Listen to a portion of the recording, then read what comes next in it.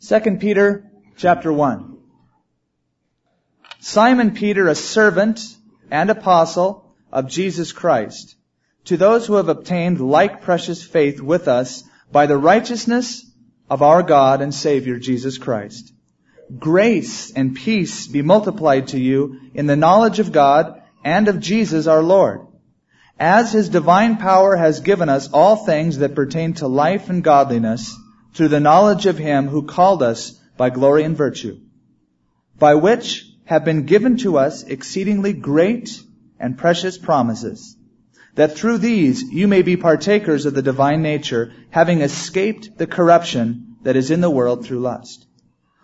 But also for this very reason, giving all diligence, add to your faith virtue, and to virtue knowledge, and to knowledge self-control, and to self-control perseverance, to perseverance godliness, to godliness brotherly kindness, and to brotherly kindness love. For if these things are in you and abound, you will neither be barren nor unfruitful in the knowledge of our Lord Jesus Christ. For he who lacks these things is short-sighted even to blindness, and has forgotten that he was purged from his old sins. Therefore, brethren, be more diligent to make your calling and your election sure. For if you will do these things, you will never stumble. For so an entrance will be supplied to you abundantly into the everlasting kingdom of our Lord and Savior, Jesus Christ. Years ago when I lived in Southern California, I was invited one weekend to take a hiking trip. We went to Death Valley. And it's pretty dead in Death Valley. That's probably why they named it that. And as we were going up this canyon in Death Valley, I had a backpack on and it was loaded down. And we were ascending all the way. We were going uphill. And as we were going uphill, maybe for the first 5-10 minutes I enjoyed it. After that, it was getting old quick. And I wanted to give up. It wasn't fun anymore. I wanted to turn around and just go back home. But there was someone with me who was encouraging me. He said, Skip, just keep going. We're almost at camp. We're almost where we want to go. Just keep going. And he helped me along and encouraged me. Well, this is what Peter is doing in this letter. He is writing to Christians, encouraging them to keep going, keep growing, don't stop. Now, for Peter to do this, it's very significant, isn't it? Peter has come a long way in his walk with Jesus Christ. Peter was the one who always said stupid things. Peter was the one who denied his Lord. Peter was very impetuous, hot-headed. You know, I can really relate to Peter. Of all of the people in the New Testament, personally, Peter is one that I can relate to very well. Such a frail individual. Did a lot of dumb things that the Lord had to cover for. Peter loved Jesus, but he was always struggling with the old nature. Now, what Christian can't relate with that? And so Peter has come a long way when he writes this epistle, encouraging these believers. Peter's original name was Simon. And it's interesting what the word Simon means. I read this week, the word Simon means hearing, someone who hears, which is really interesting for Peter because he never listened. Jesus said, Peter, I'm going to go be crucified. What? And he never paid attention, and yet his name was hearing. Well, Jesus changed his name to Peter, which meant a tiny, fragmented stone. He says, Peter, you think you're a big, massive rock. Let me tell you something. You're a tiny little stone. And you need my help very desperately. When Peter wrote this book, it was during the time of persecution when a man named Caesar Nero was wiping out the church, killing thousands, actually millions of Christians. And so the people to whom Peter was writing needed to hear these words. They needed to be encouraged. They needed someone to come alongside and say, hey, keep going, persevere. I know it's tough, but let me encourage you to continue in your walk with the Lord. So these people were being encouraged by Peter. The theme of this book is to keep growing in the Lord. Keep growing in your relationship with Jesus Christ. Don't stop now. Now, we're not going to read, obviously, the whole book, but a lot of the book deals with the second coming of Jesus Christ. Now, a lot of people don't think that's an important subject to talk about. Oh, we don't need to discuss the second coming. We're looking too far ahead in the future. We just need to be concerned with now. Well, Peter's thought was this. If we can get Christians to live in the light of the soon return of Jesus Christ, what a powerful life they will live. Knowing that Jesus could come any day, any moment, really keeps us on our toes, doesn't it? I want to live for Jesus Christ. I want to share the gospel with people. Why? Because He can return any time. And that's so important. This doctrine of the second coming of Jesus Christ is not meant to make Christians lazy or to sit back and say, well, if the Lord's coming back in 2 years, I guess I don't need to go to school. I guess I don't need to pursue my career. Or I guess I can charge all sorts of things on my credit card since the Lord's coming back anyway, I won't have to pay for them. That's not the purpose of the second coming. It's to live a righteous, holy life in the light of Jesus' second coming. Keep in mind this as we go through this. This was not written to baby Christians necessarily. This book was written to people who have known the Lord for some length of time, and yet He's still telling them that they must add to their faith. Now there's two parts to this that we want to look at today. The first is God's part, as far as our life and our growth is concerned. And the second is our part in our spiritual growth. You say, you mean I have to do something? Well, we'll see that in a minute. First, God's part, verses 1 through 4. Simon Peter, a servant and an apostle of Jesus Christ, to those who have obtained like precious faith with us, by the righteousness of our God and Savior Jesus Christ. Grace and peace be multiplied to you in the knowledge of God and of our Lord Jesus Christ. As His divine power has given to us all things that pertain to life and godliness, through the knowledge of Him who called us by glory and virtue, by which have been given to us exceedingly great and precious promises, that through these you may be partakers of the divine nature, having escaped the corruption that is in the world through lust. The first thing Peter talks about is the power that God has given us. In verse 3, it says, as His divine power has given to us all things that pertain to life and godliness. You see, God initiates salvation. He calls us, and then we respond. When we respond, we are technically saved. When we say, yes, I accept Jesus into my heart, I am saved, I'm born again, I embrace the teachings and the lifestyle of Christianity. I want to follow Jesus. Okay? With that, part of the deal is that God gives to Christians power. All of the resources necessary to live a full, rich, strong, growing life in Jesus Christ. His divine power, it says in verse 3, has given us everything that is necessary for life and godliness. Now, do you realize what that means? That means that we can be as strong in the Lord as we want to. Jesus gave a parable of growth. And He said some of the seed fell on good ground and it brought forth fruit, some 30-fold, some 60, and some 100-fold. But the truth is that you can bear fruit and be as strong as a Christian as you desire to be. There is absolutely no reason why every single one of us cannot be strong, powerful followers of Jesus Christ. That's what Peter is saying. Jesus has given us power. Yes, we're saved.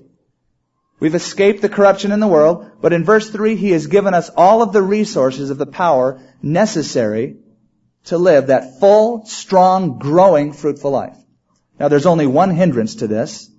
There's only one hindrance that keeps us from a rich, full, growing, mature life in Christ. Guess what it is? Us. It's not God. We can't always blame it on the devil. The devil made me do it. It's us. Often we stand in the way of our own growth. We won't allow God to take us from one plateau to another. We just sort of hang around and stagnate in one particular place because it feels comfortable. But Peter says you can keep going. You can keep growing. You don't have to stop. He's given you the power to do that. I remember my first day of kindergarten. I remember it so well because it was probably the most traumatic day of my life. I didn't want to go. I wanted just to live at home the rest of my life. Hey, Mom, how about if I just stay here and I'll go to school here and just clean up? I never want to go to school. Now, most kids love to go to school. I didn't. First day of school, I wanted to stay home. I cried the first week of kindergarten because I couldn't be with my mommy. Little mama's boy. I said, look, I don't want to grow up. But my mom encouraged me, hey, you've got to go on. You can't stay stay at home all your life, stay a 4-year-old. You've got to go into kindergarten, first grade, and second grade, and third grade, and someday you're going to graduate. And someday you're going to go to college. And someday you've got to keep growing. And so she encouraged me to keep on going. And at that time I didn't want to. But Peter said, God has given us everything that is necessary, in verse 3, everything that pertains to life and to godliness through the knowledge of Him who has called us by glory and virtue. Now you may be saying this morning, hey, I've tried. I've really tried to live a strong life. I've really tried to pursue Jesus Christ, to give Him all that I've got. But it doesn't work. Well, let me encourage you. Don't stop. Pick it back up. Come back to the Lord. Persevere. Even as Peter encouraged this early church who was going through opposition, keep going. Don't stop. God has given you the power. There's absolutely no reason that you need to live that weak, defeated life. God has given you all the things.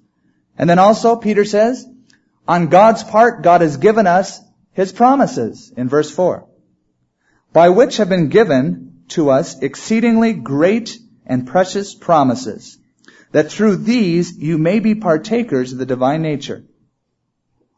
In other words, Peter is saying that God has promised individually and to all of us that we can keep growing and ascending in our walks with Jesus Christ. His divine power, and God has given us His promises. Through these, we may be partakers of the divine nature. In other words, we're growing closer and growing more to be like God on a daily basis, or at least we should. God has given us the power to do that, and He's given us the promises to keep growing in the Lord. Now, promises are only as good as the one who keeps them, aren't they? There's some people who promise you this and that, and you just know, yeah, right. They'll never pull through. There's people who have a reputation, say, yeah, I'll be there right on time. I'll never miss. I'll be there. And you just know they're not, because they have a track record of just never keeping their word. So a promise is only as good as the one who makes the promise. Remember when you were a kid and you could never trust the other kid? So he'd say, I promise. And you'd say, cross your heart? Yeah, I cross my heart. Hope to die? Yeah. Do you cross your heart, hope to die, hope to spit? Yeah, I'll do anything. I swear. On my mother's honor. And we go through all this little rigmarole. Double cross your heart and all this sort of jazz. Why? Because you know that the person isn't going to pull through. You're sort of binding it a little heavier each time. Well, God has made His promise, according to Peter, to us, that we can be partakers of the divine nature. I believe that you can always tell how well a person knows his God by how he treats the promises of God. Whether the person is always down and fretting and broken and always in turmoil, or if that person is standing on the promises of God and applying those promises, you can always tell how well a person knows the Lord. It's very easy. Just watch what he does with God's promises. Does he stand on them? Do they work in his life? I remember a time in my life that God showed me this. I was broke. I couldn't pay rent. My guitar got stolen. All of life came crumbling down upon me. And during this time, the Lord said, I'm going to always be with you. I'll never leave or forsake you. And I would read the scriptures daily, and I'd come up with some beautiful promises of God's provision. But I would still get worried. I don't know how you're going to pull through, God. I can't figure this thing out. How are you?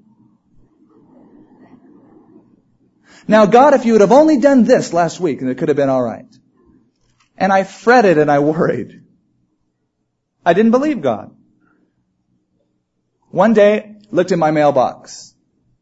I needed about $215. Looked in my mailbox, and my income tax check was in my mailbox. I opened it up, and it was $222.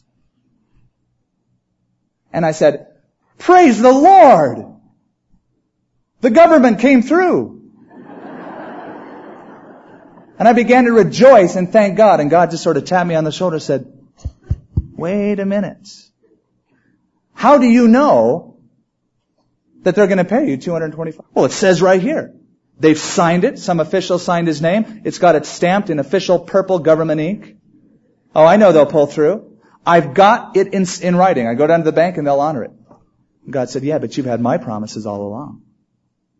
You've had my word in writing right before you every single morning. I told you that I was going to provide for you, and you didn't believe me, but you're so willing to believe the government because it's in writing. And I didn't treat the promises of God very well. God has given, Peter said, exceeding great and precious promises to us as Christians. A fearful, downtrodden Christian speaks very loudly to me of one who does not know the Lord. Now let me balance that out by saying we're not always performing our peak before the Lord. We're not always rejoicing and all the time. There's times where we're down and we doubt. But on an even keel, our life should be reflecting, if we really know the Lord, one who takes these precious promises and can stand upon them, can apply them, can say, God had said it, that's fine for me. That's all I need is God's word. I don't know how God's going to do it, but He told me He would. I don't need to counsel Him. I don't need to tell Him how He should work. He'll do it. Exceeding great and precious promises. The promises of God, the Bible that you have in your hand, it's not an ornament just to be underlined. One of the great evangelists asked a lady one time, "Ma'am, what do you do with the promises of God?" She said, "I underline them in yellow." Well, that's wonderful. But what else do you do with them? You can underline them in Technicolor, but if you don't apply them, they are just words that have no effect. You see, standing and taking these promises of God doesn't mean that we carry a Bible around that's well marked where we underline it and we have little notes on the side. It's not how you mark your Bible, it's how the Bible you have marks your life. You can quote Scripture, but we need to live Scripture. So God has given us, one, His power and His promises that we can keep growing and have a full, mature Christian life.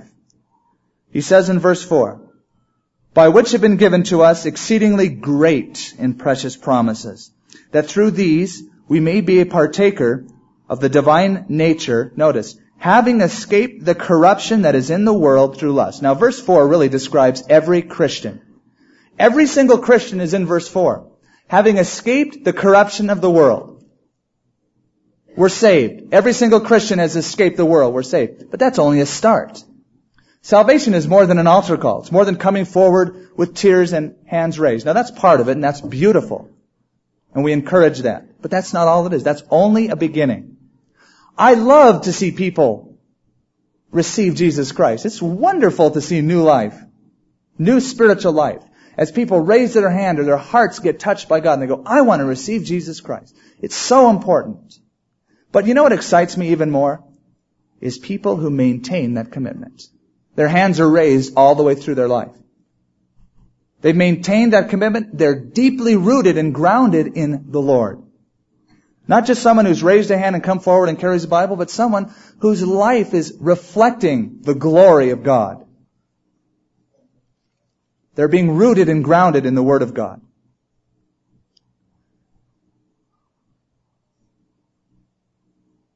When I was a baby, well, my dad and mom told me that I was a beautiful baby. But they always say you start out beautiful, you don't end up that way. And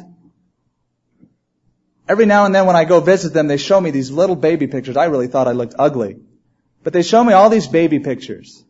And every stage of my life, from the diaper stage on, they had all these pictures of me. And it's sort of fun to look back. And it's fun. Parents get a kick out of their kids, don't they? Sometimes. We love to see that new life. But there's a point when you want that child to grow up. When I first said, Dad, Dad, Mama, they were excited. Now, if I call them up on the phone today and said, Hi, Mama, Dad, Dad home? They're not going to be too excited. Hopefully, I've progressed from the baby stage and I'm growing And as a Christian, we need to keep growing. Yes, we've escaped the corruption in the world, but we need to keep growing. I used to work in a hospital, and one of the saddest things that I've ever seen is malformed minds and bodies. Bodies who have never really developed. Minds who really stay infantile. It's sad. It happens a lot of times in this world. Saying, that it's so sad to see never really a full development in their life. And it's also very sad to see Christians who spiritually have malformed Christian lives. They've known the Lord for 10, 20, 30 years, but still never growing. Peter's encouraging them. God has given you power. God has given you promises that you can keep going. Now, how do we do that? The answer is found in verses 5 through 10. Now we get to our part of the deal. This is where human responsibility comes in. God has acted, now it's our turn. You go, wait a minute, you mean I have to do something? You sure do. Not to be saved, all you have to do is believe in Jesus Christ. But for spiritual growth, yes. There's a lot of things that Peter says that we must be doing. First he says in verse 5, but also for this very reason, giving all diligence, add to your faith virtue, and to virtue knowledge. For what reason? He says, for this reason, for your spiritual growth, for a full, mature life in the Lord. Because God has given you promises and power, now for this reason, and then he gives us a list of additives for our Christian faith. He says, now add these things. And this is very important. There are additives to your life with God. You know how on the market, on commercials, there's always one commercial trying to outdo the other commercial? Our burger's better. Our toothpaste is better because we have this special additive that nobody has. And then the next guy comes out and goes, well, they might have this additive, but we have the additive too. And we also have another additive that no one else has. So they're trying to convince you that their product's better than all the other products. Well, there are additives to our Christian life. There are additives to our faith that make what I call turbocharged faith. Yes, we all have a relationship, but we can have additives to our faith. And the list is verses 5 through 8. The additives that we can bring alongside of our faith. And this is exciting, and this should really encourage us in our walk. Now, we could all go after service today and go have a bite to eat. We want to eat because our body needs the energy. Now, we could go out and have a meal with no spices, no salt, no pepper, just bland food, tasteless kind of food. And it would serve the purpose. Biologically, our bodies would be strengthened. We could go on. But that's no fun. When you eat, you want to enjoy it, don't you? So you add a little spice, sauces, green chilies. Because you want it to be fun. You want to enjoy it. You want to have the additives in the food so that you say, boy, I love it when you make food like that and you put those sauces and those additives in there. So the point here is that we go beyond the stage we're at with the Lord and put additives into our faith that we might grow even more. He says in verse 5 what we should do. He says, but for this reason, giving all diligence. Stop right there. I want you to underline or memorize that word diligence. It's very important. You know what the word diligence in Greek means? It means to exert yourself. It means to exert yourself or to apply oneself. Now, this word is very important because it's also used in verse 10. And notice how it's used. Therefore, brethren, even be more diligent to make your calling and election sure. Exert yourself to make your calling and election sure. For if you do these things, you will never stumble. And the Greek says, you will never stumble or fall or even make a slip. Never stumble? Never even make a slip? That's what he's saying. If you can apply and add this, he's not talking about sinless perfection. He's saying if you can add, you'll build up your faith where you won't be stumbling back and forth and being beat up between the world and your Christian faith. If you apply these things, you will never stumble, fall, or even make a slip. You see, diligence. It's not just a casual attitude we're to have with our walks with God. Well, if I'm in the mood, I'll grow and I'll do this whenever I feel like it. No, that's not the attitude. A lot of people do have that attitude. Sort of like going on a diet. Have you ever seen people with such a casual attitude? They diet when they're not hungry. Well, that's not too hard to do. Or else they'll diet for 2 days and they get so excited that they dieted that they pig out for 3 days.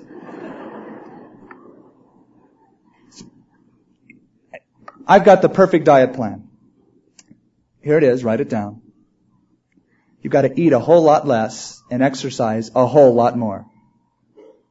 We're always looking for magic shortcuts and pills that'll shrink our stomachs, close our mouths so we won't have to eat. The secret is you just expend more energy and eat less. That's how you lose weight. There's no magic formulas. In the Christian faith, there's no magic formulas. You don't take a pill and all of a sudden you're a strong Christian, or read a scripture verse and you're a strong Christian, or go to a church service and all of a sudden you're strong. You must give diligence, exert yourself, apply yourself, and then these things will be at work in our lives. Now, as we go through this list, if you can look at this list and check them off and say, yeah, I do this and I've done that and I'm all there, well, then you might as well close your Bibles and go home right now. We can't help you. You're perfect. In fact, you might as well be in heaven and not around here. But for the rest of us, I look at this list and I say, oh man, I need to apply that. So first, let's read through the list. Giving diligence, or exert yourself. Add to your faith virtue, and to virtue knowledge, and to knowledge self-control, and to self-control perseverance, and to perseverance godliness, and to godliness brotherly kindness, and to brotherly kindness love. For if these things be in you and abound, you will neither be barren nor unfruitful in the knowledge of our Lord Jesus Christ. First, he says, concerning these virtues, we are to add. See, this is where the additives come in. We add to our faith virtue. Do you know what the word add means? It means to lavishly add or lavishly supply. To supply more than enough.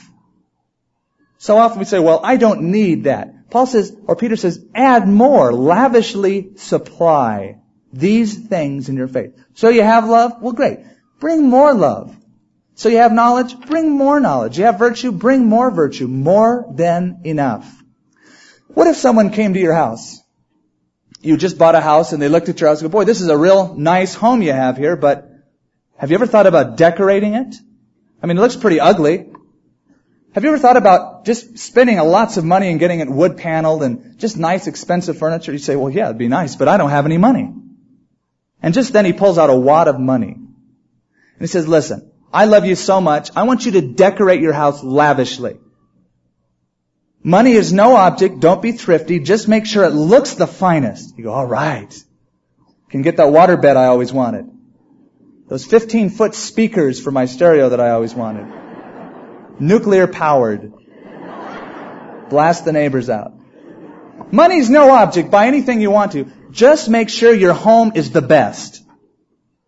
That is the idea that Peter is saying here. Lavishly supply these things in your life. Because in verse 3 it says God has given us all of the resources necessary to have a mature walk with the Lord and the promises. He's got the dough. He's given us all the power to live a godly life. So lavishly supply. Make your aim in life to have the finest Christian character. The finest, most attractive spiritual life with God. A godly life. God's given you the promises. He's given you the power. Now lavishly supply these things in your life. Okay? He says, add or lavishly supply to your faith virtue. Or literally, have a virtuous faith. What does he mean by virtue? It could be better translated, supply your faith with energy. Or have faith that works. Energetic faith. See, it really doesn't do us any good, does it, to have faith that doesn't do anything? It doesn't do us any good to have faith that isn't producing anything. My dad is notorious for having so many things and cars and tools around the house and property, and they don't work. But someday I'll fix them, honey, you see. Someday I'll get to that project. But, honey, it's been 35 years and the car's still there. Someday. Doesn't do any good unless it's working. Doesn't do any good to have this faith and trust unless it's working and it's energetic. It's virtuous faith. So, supply to your faith virtue, this energetic faith. How? How do we do that? By exercising our faith. Your faith is like a muscle. If you never exercise your body or your muscles, you'll be a wimp like me. Scrawny little arms. But if you exercise your muscles and you pump iron and, you get to be like Mr. T, your muscles will get bigger. When the faith that you have is exercised and you step out and believe the promises of God, that faith will begin to get stronger and bigger and stronger. And you'll be able to believe God and trust God for other things, other areas of your life. So we do it by exercising our faith, by applying God's Word. So, lavishly supply at any cost faith. Add virtue, and to virtue it says, add or lavishly supply knowledge. Jesus said, learn of me. Learn of me. It is important, I think, we need to be knowledgeable in the things of God. We need to be knowledgeable in the Bible. Isn't it amazing that we carry this book around us, with us everywhere we go? A lot of us carry it, and a lot of us don't even know what's in it. Increase in knowledge, he says. We have such an advantage in this country to know what God's will is for us and to know God's Word, and yet often we're just so lax about it. In China, there are pastors who have never once seen a whole copy of the Bible. These are people who are teaching flock. They've never even seen a whole copy of the Bible. They have pages that people have given them ripped out of their Bible, and they pass them around so that people can read that portion of Scripture. They don't have one copy of their own. And yet, look at the versions we have in the United States. You can get any version you want, any binding you want, red letter, green letter, underline version, wide margin version. You can get it on cassette tape if you don't want to strain your eyes and read. You can just plop it into your tape deck. We have such advantages. Pretty soon we'll probably have Bible videos. Call it BTV or something. We have such advantages of the Word of God in our country. We all have a copy of the Bible. We all have given to us this precious promises, and we have the knowledge of God at our access. But this word knowledge means knowledge by experience. You see, God doesn't want us just to be filled with knowledge and know theology and know all about the Bible. God wants us to be filled with the experience of the knowledge that we have.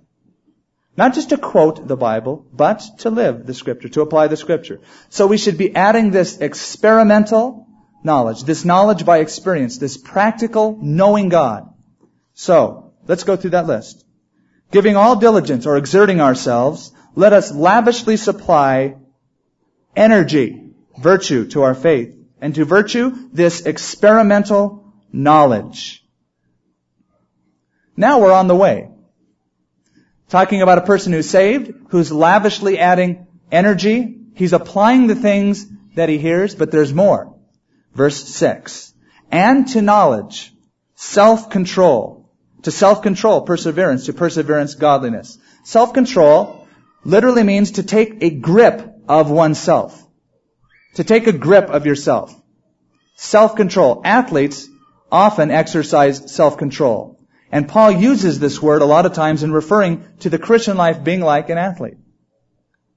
Let us exercise, he says, self-control. Now, when an athlete trains, and we're at the time of the Olympics now, when an athlete trains and he goes out on that forum to compete, he has one goal in mind. That's to win the gold.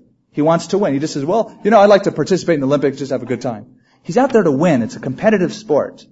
And so, there's certain things that he does do and doesn't do. He has to exercise self-control. He can't eat as many Snickers as he used to. He has to eat more vitamins now. He has to exercise his body often to the point of pain. No pain, no gain. And so he has to exercise self-control. What Peter is saying is that we should take a grip of ourselves in self-control, and we should have control over our passions and our desires. We should no longer let the flesh or the appetites of the flesh rule us. They shouldn't control us anymore. Now, that means that there's going to be times when you're going to just have to say no to certain things. Because we all get tempted. And, none of this business of, the temptation was just too tough. You're just going to have to say no sometimes. We're just going to have to exercise self-control and not allow certain things to come in and make choices toward other things. Self-control, not letting the appetites of the flesh control us. So, here's someone who has a faith, and he's lavishly adding to his faith virtue, lavishly adding to his virtue knowledge, and to his knowledge self-control, saying no to sin. Now it says this, and to self-control perseverance, which means courageously enduring. We must persevere. Now this was important to the Christians that Peter was writing, because they were going under tremendous trial and persecution. Many of them were being slaughtered right and left by the Roman government. And they needed this word of encouragement. Hang in there, just persevere. Courageously endure for the Lord. Add that alongside of your faith. Lavishly supply perseverance. Set your mind and set your heart at a goal, and don't be swayed from that goal, no matter what the opposition is. That is what perseverance means. Now this is a tough one, because this speaks of the Christian under pressure. And isn't it harder to maintain that commitment for the Lord under pressure, to persevere, to still have that committed life toward Jesus Christ? Our country is marked by lack of commitment. If there's anything that I see in the breakdown of the American society, it's lack of commitment. People just are not committed to things. Look at marriages. 1 out of 2 marriages end in divorce. That's half. More than 1 out of 2 is the statistic. Commitment is so waning, is so lacking. Perseverance, true grit, the Christian under pressure. So we should lavishly add this perseverance, enduring. I remember going back to my Death Valley days. On that hiking trip, as I was persevering, there reached a point where I thought, this is stupid. I'm not even having fun. I don't care if this is good for me. I don't want to do it. I want to go back. And my friend says, Skip, just hang in there. And you know what I noticed? As I hung in there a little bit longer, it got just a little easier. Sort of like this little hump I had to go over. My muscles, my shoulders are throbbing with pain. My legs are aching. I didn't think it was worth it, but he said, hang in there. And as I kept going a little longer and a little longer, the pain was less and less. Pretty soon it was getting a little easy. And as I saw the camp ahead, I said, this is exciting. Now there's a point in your Christian life in serving God where it's going to hurt, where you need to persevere. Your old nature will scream out in agony, saying, no, don't do this. Take the easy way. Turn back. Go back to the flesh. And so we need to lavishly supply perseverance. And it says this, to perseverance, godliness, which means, we've covered that before in studies, to be more like God. We should be becoming more like Jesus Christ on a daily basis. And to godliness, brotherly kindness. This is that phileo love, that brotherly love that we share. And to brotherly kindness, love. That is deep, committed, agape love toward each other. You say, yeah, but I already love people. Okay, well now lavishly supply love. More than enough. Decorate your spiritual life so that it looks the finest for God. Verse 8, for if these things are yours and abound, you will neither be barren nor unfruitful in the knowledge of our Lord Jesus Christ. This word abound means superabound, to overflow. If these things are overflowing in your life, superabounding, you will be barren nor unfruitful in the knowledge of Jesus Christ. There was a farmer who hired someone to take buckets full of grain and to load them onto his truck. But the helper was taking a lot longer, and his batch was just a lot slower. And the farmer looked over, and he only filled the buckets up 3/4 of the way full. The farmer said, listen, sonny, those buckets are never full until they're overflowing. And our Christian lives are never full until it's overflowing. If these things are in you and overflow or superabound, you'll be neither barren nor unfruitful in our Lord Jesus Christ. You know what this word barren means? It means useless or doesn't work. If these things are in you and abound, you won't be useless. You won't be able to say, the Christian life doesn't work. How many people have you heard say that?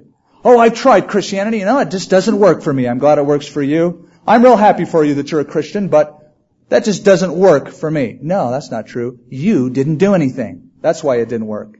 You didn't apply yourself to it. You just probably sat back and that was it. No, you must lavishly supply these things and keep growing and keep going.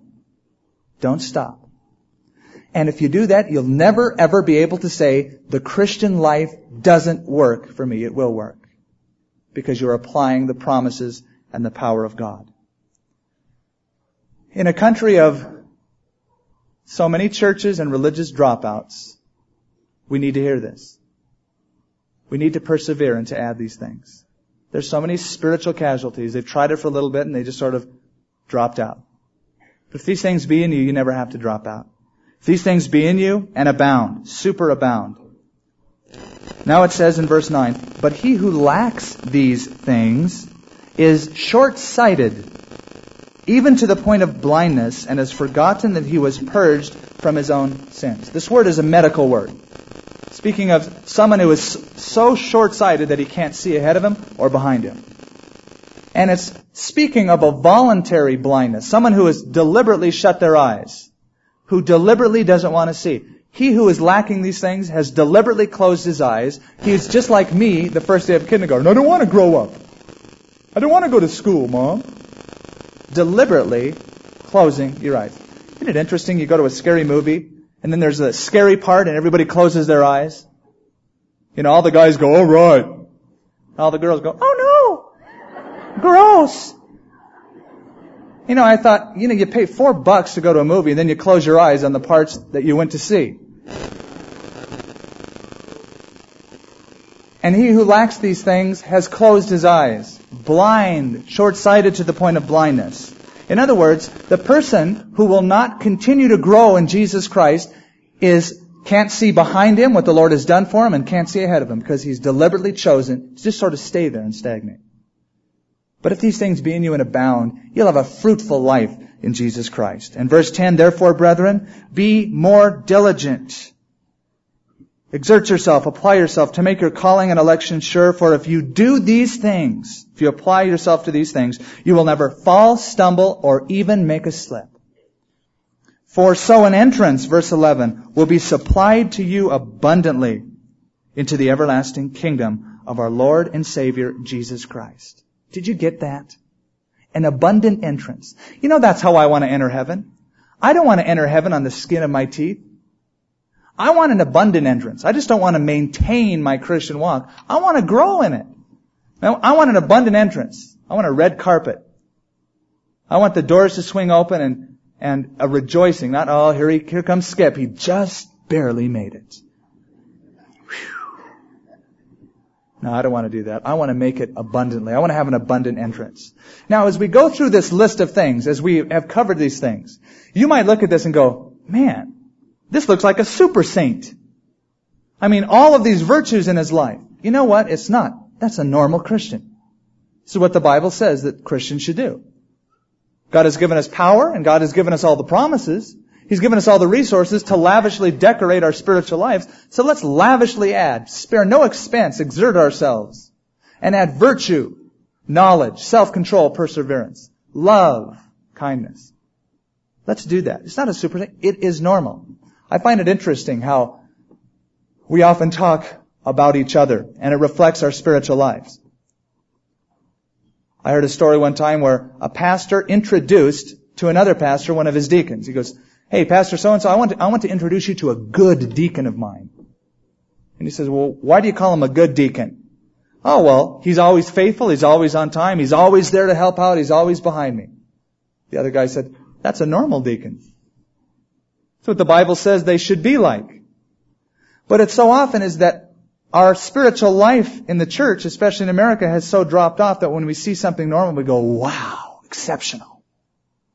But if these things be in you and abound, you'll have a fruitful relationship with Jesus Christ. That's a normal Christian life. fruitful relationship, growing relationship with Jesus Christ. So, what do? We should give diligence. We should apply ourselves, exert ourselves. Paul said, I press toward the mark of the high calling in Christ Jesus. I press. I exert myself. I put out energy for my Christian life. And why not? We put out energy in everything else. We put out energy in making ourselves look good in the morning before we go somewhere. We expend energy when we go to work so that we can eat physically. Why not expend energy spiritually? Why not make sure that our spiritual lives are decorated with such virtues and growing to such an extent that we have a fruitful, mature walk with God? That's exciting. This is normal, not just for super saints, but for every Christian. God has given us promises and power. One of the most exciting things that I've ever seen is couples who are in love. Especially couples who are older and who are just so in love with each other. Out in public, they hold hands. He'll give her that embrace or that touch. He's not afraid to express his love to her and vice versa. And they're even in their twilight years and they're like they're dating again. That intimacy. And how sad it is to see couples who start out, she wants to impress him and she gets her hair done and the clothes, and in the dating relationship it's just doing everything you can to impress the person. And then after the I do's, then they start saying, I don't. I won't. I can't. And all of a sudden they get back from that intimacy of loving each other and going out of the way and exerting themselves to please each other to just, well, we're married now. No big deal. We'll just maintain it. Oh, how sad. Man, I want to keep my marriage hot. We'll drop out. Father, we come before you this morning, and our prayer is that we could take these promises and apply them in our hearts, because you've given us the tools, the resources, the power to live lives that you've called us to. You love us so much, and you never just told us to do something. You always told us what to do and then gave us the equipment to do those things. Father, I pray first of all for every believer in this room, all who have gathered to worship your name this morning, that as we seek to please you because we're in love with you, that our lives could take on that maturity that we've never seen before. That we would exert ourselves and apply ourselves. That we would go out of the way to please you. Father, I also pray right now, and we all agree, for those who don't know you this morning, who have never made a commitment, who've never stepped out and say, I want to follow God now. I've come to that point in my life, I'm tired of playing church or religion, or I'm tired of living in the sin of the world, and I just want to accept what